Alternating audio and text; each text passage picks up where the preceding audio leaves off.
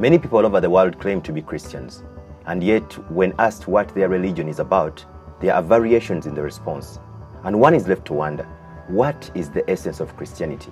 What is Christianity really about? Well, on today's episode of the Changing Times podcast, we deal with this very question. My name is Del Bwanika, your host, and my guest today is Pastor John Paul Stepanian, a missionary with Sufficiency of Scripture Ministries here in Uganda. Welcome back, and if you're here for the very first time, welcome. Pastor John Paul, welcome to the Changing Times podcast. Hey, thank you so much. It is truly a joy to be here with you, sharing and discussing these important matters today. Okay, and so we'll get right to it. What is the central doctrine of Christianity? What is that central message of Christianity? The message of the gospel. It's the message that God has revealed in the scriptures concerning Jesus Christ. Frankly, it's simple enough for a child to understand. But it's deep enough that the greatest minds will never plumb its depths. Christians have summarized the message in several ways throughout the history of the church, but I've found the following summary quite helpful. There's a few points to it. One, God is a holy creator, and He's devoted to His own glory. So we see in Acts chapter 17, when Paul is preaching in Athens, he says this. He says, "The God who made the world and everything in it, being Lord of heaven and earth, does not live in temples made by man, nor is He served by human hands as though He needed anything, since He Himself gives to all mankind life and breath and everything. And He made from one man every nation of mankind to live on all the face of the earth, having determined allotted periods and the boundaries of their dwelling place."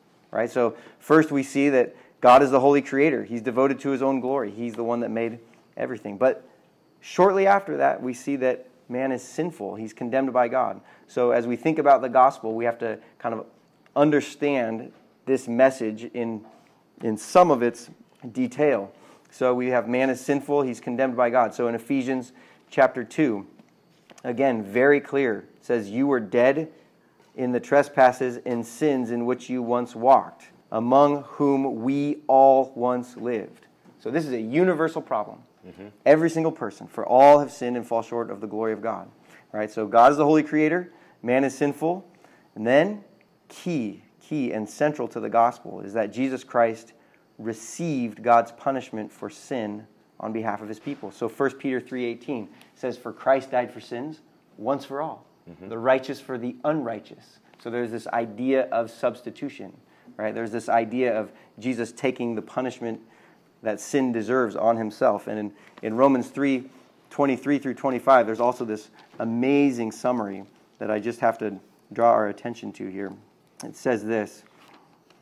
It says, "For all have sinned and fall short of the glory of God, and are justified freely by His grace as a gift through the redemption that is in Christ Jesus." Now, he's going to give us some more information about Christ Jesus. In verse 25, he says, "Whom God put forward as a propitiation by His blood." Now, that word propitiation is a very important theological term. It means a blood sacrifice that satisfies wrath. A blood sacrifice that satisfies wrath. Whose wrath? Well, it's the wrath of God. It's God's anger against sin, because man is sinful and he's condemned by God because of it, because God is fair and He judges sin. Right? But that's not the whole gospel, right? That's what God has done. But the gospel actually doesn't include this command of God to respond to it. And it's a command to believe. And in fact, faith is how we receive the benefit of Christ's work of salvation. So we've got this in Acts 16:31. The Philippian jailer cries out, "What must I do to be saved?" And Paul says, "Believe in the Lord Jesus Christ and you will be saved, you and your household." Right? There's this command to believe. The gospel call, Deo, is expressed in different ways throughout the Bible. In Matthew 11:28, Jesus says, "Come to me, all who are weary and heavy laden, and I will give you rest." In John 1:11, it talks about those who believed Him, who received Him. So this idea of receiving Christ. In John 8:12, Jesus says, "I am the light of the world. Whoever follows me will never walk in darkness, but will have the light of life." So this idea of following Christ. In John 3:36, talks about believing in Him.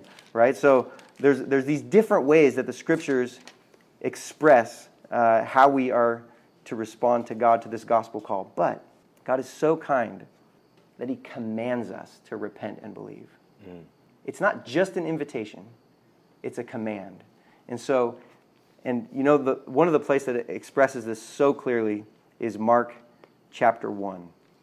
What Mark does is just astonishing. He presents Jesus, and the first thing out of Jesus' mouth is this: the time is fulfilled, and the kingdom of God is at hand. Repent and believe in the gospel. Repent and believe in the gospel. It's this gracious command of God to receive the person and work of his Son as a substitutionary death, substitutionary payment for our sin. So I hear 5 points. God, Yep. man, Yep. sin, Jesus, Yes. and a call to faith. That's it. That's absolutely right. Summarize that for us briefly. I know you've mentioned it, but summarize that for us briefly. What is the central teaching of Christianity? The central teaching of Christianity, again, we'll just go through it here. God is the holy creator, and he's devoted to his own glory. Man is sinful and condemned by God because of his sin. His sin is condemning, right? Again, Jesus Christ received God's punishment for sin. There's this idea of substitution that is so essential to the central message of the gospel. There's a substitution. There's a substitutionary payment of sin that Christ accomplishes on behalf of his people. And then finally, faith is how we receive the benefit of that work of God. It's faith, right? It's not works. It's not sincerity. It's not trying hard. It's faith. And it's important to kind of define that faith. Can I... We'll be on that shortly. Yeah. And thank you so much for that summary. But in 1 Corinthians 15, we find a summary that Paul gives. Yes. He tells the Corinthians, I would remind you of what I preached to you, the gospel I preached to you. And he says, this is it. Christ died for our sins according to the scriptures. He was buried, and he rose again on the third day according to the scriptures. And then he says there is witnesses to that. Yes. Now, how is that central to the gospel? How is that message, Christ's death, burial, and resurrection, how is it central to the message of the gospel? Yeah, absolutely. Can we just go through 1 Corinthians briefly and kind of look at those things? I think Let's do it. You've raised it perfectly. That is a critical passage. It's a beautiful summary of the gospel. So, as a wonderful and concise summary, let's just start here in verse 3. It says, for I delivered to you as of first importance. Well, Paul delivers it. First, that reveals to us it's a message. It's something that he has to share with them, right? He says it's of first importance. Obviously, it's the most important thing. And then thirdly, he says something interesting, what I also received. So it wasn't something that Paul invented, right? He didn't come up with this. This wasn't the great idea of Paul. And in fact, we see evidence of that in Acts chapter 9 and even Galatians 2:12. He says, I received from Jesus. This is what I saw. This is the message I received, right? Now, what is that message? Well, he goes on and details it. He says that Christ died for our sins in accordance with the Scriptures, right? Christ died for sins. And this is kind of to your point, your question here, right? There was a requirement that was met. Sin requires punishment because God is just. He's fair, right? He's a good judge. He's not a judge that says, oh, sin is okay. No, he says sin must be punished, right? He's fair. And so because there is this requirement and no human being can meet the requirement, right, then we're in a predicament. We have a serious problem. But this is where the wonderful grace of God is revealed in that Christ died for our sins, right, in accordance with the Scriptures. Now, that's an interesting phrase, too, because it means this was actually the plan of God from a long time ago, and it was written down. And you say, well, where was it written down? Well, if you go to Isaiah 53, you see a lot of these things. It's pretty amazing. And Psalm 16, verse 10, Psalm 22, and these other amazing passages in the Old Testament that reveal these truths of the gospel. But then he goes on. He says that he was buried. Well, why is it important that he's buried? Well, like we said earlier, this denies the swoon theory. Oh, Jesus falls asleep because he's not feeling good, and then he wakes up 3 days later. Nope, impossible. He's buried. You bury a dead person, right? And it denies the stolen body theory, right? Nope, he wasn't stolen by the disciples. He was actually buried. He was dead, right? But then it also says he was raised on the third day. Now, this resurrection is critical, right? Everybody dies. It's not that astonishing, right? But only Jesus rose from the dead, right? Only Jesus rose from the dead. He's the one that's victorious over sin and death, right? And what that resurrection proves is the validity of his claims and his deity. So if somebody says, I can save your soul from hell, and then he dies, that's not very impressive. But if somebody says that, and then he comes back from the dead, you better listen. You better listen to him, right? Because he just conquered death himself. And if he can conquer death, that's your biggest problem. That's everybody's biggest problem. You're going to die, right? So if he can conquer death, then of course he can conquer these much lesser problems that everybody has, right? Namely, our separation from God because of sin, which is the most important one, right? So there's this resurrection aspect.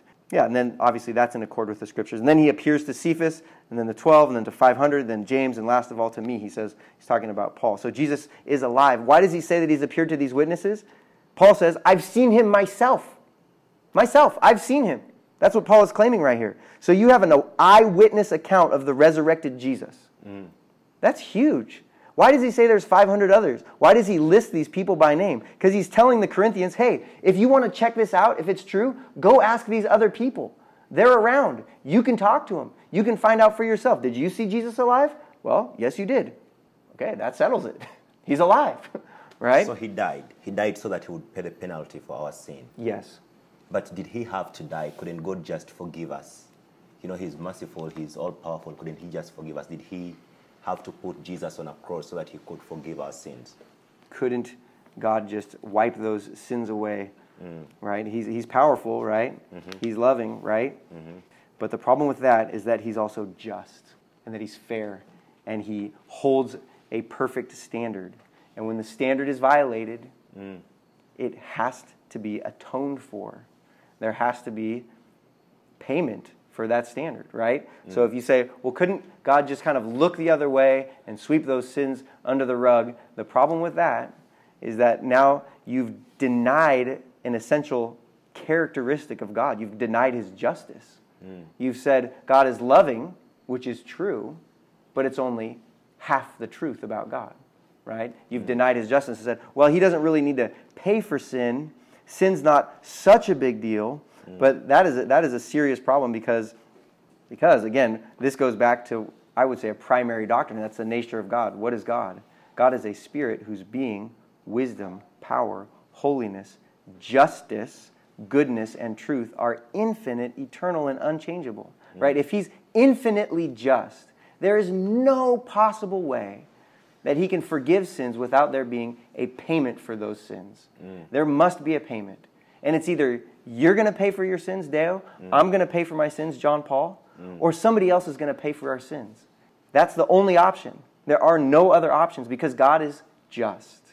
He's fair, right? And so either I'm going to pay for my sins or somebody else is going to pay for my sins. And there's no other name under heaven given among men by which we must be saved. So you're saying that he's powerful and merciful and loving, but he's also just, and none of those can be violated at any time. That's why Jesus had to go to the cross. Absolutely not. Yes, that is exactly what I'm saying. Now, what is the mark of a true Christian? Let's go personal. What are the marks of a true Christian? If I become a Christian, if I am a Christian, what are those things that identify me as a Christian? What are those things that identify you as a Christian? How can you tell if somebody's a real Christian, right? Or if they're just saying that I'm a Christian? So a true Christian, we've kind of circled back on this, but this is a great way to ask a similar question, knows and believes the gospel of Jesus Christ. They have a right and true confession, right? We're seeing this in Romans 10. If you confess with your mouth, believe in your hearts that Jesus is Lord and that God raised him from the dead, you will be saved. So there's an essential aspect of confession. You have to confess the right message.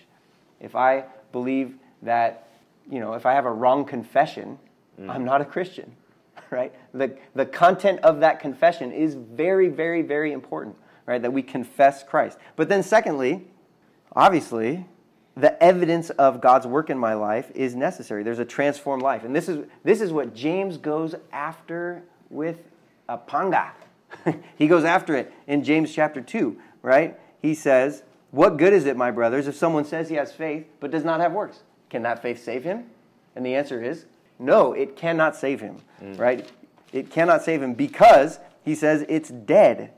So faith by itself, if it does not have works, is dead. And kind of the summary point of the book of James is that true faith in our Lord Jesus Christ is always demonstrated by holiness and love. So there is this necessary evidence of God's saving work in your life. If you're saved, you're liberated from sin to obey. It's a joy to obey. You want to obey. Your heart desires. The desires of your heart have changed. So you're like, man, I want to obey God. God, show me the ways that I can obey you more. Show me the areas of my life where I'm not being faithful to you. Help me obey you more in every little detail of my life. And it's a joy. And that's obvious to everybody, right? It's very evident. So it is faith. Absolutely. And obedience. And obedience. But you have to clarify there and say, obedience is not what saves you.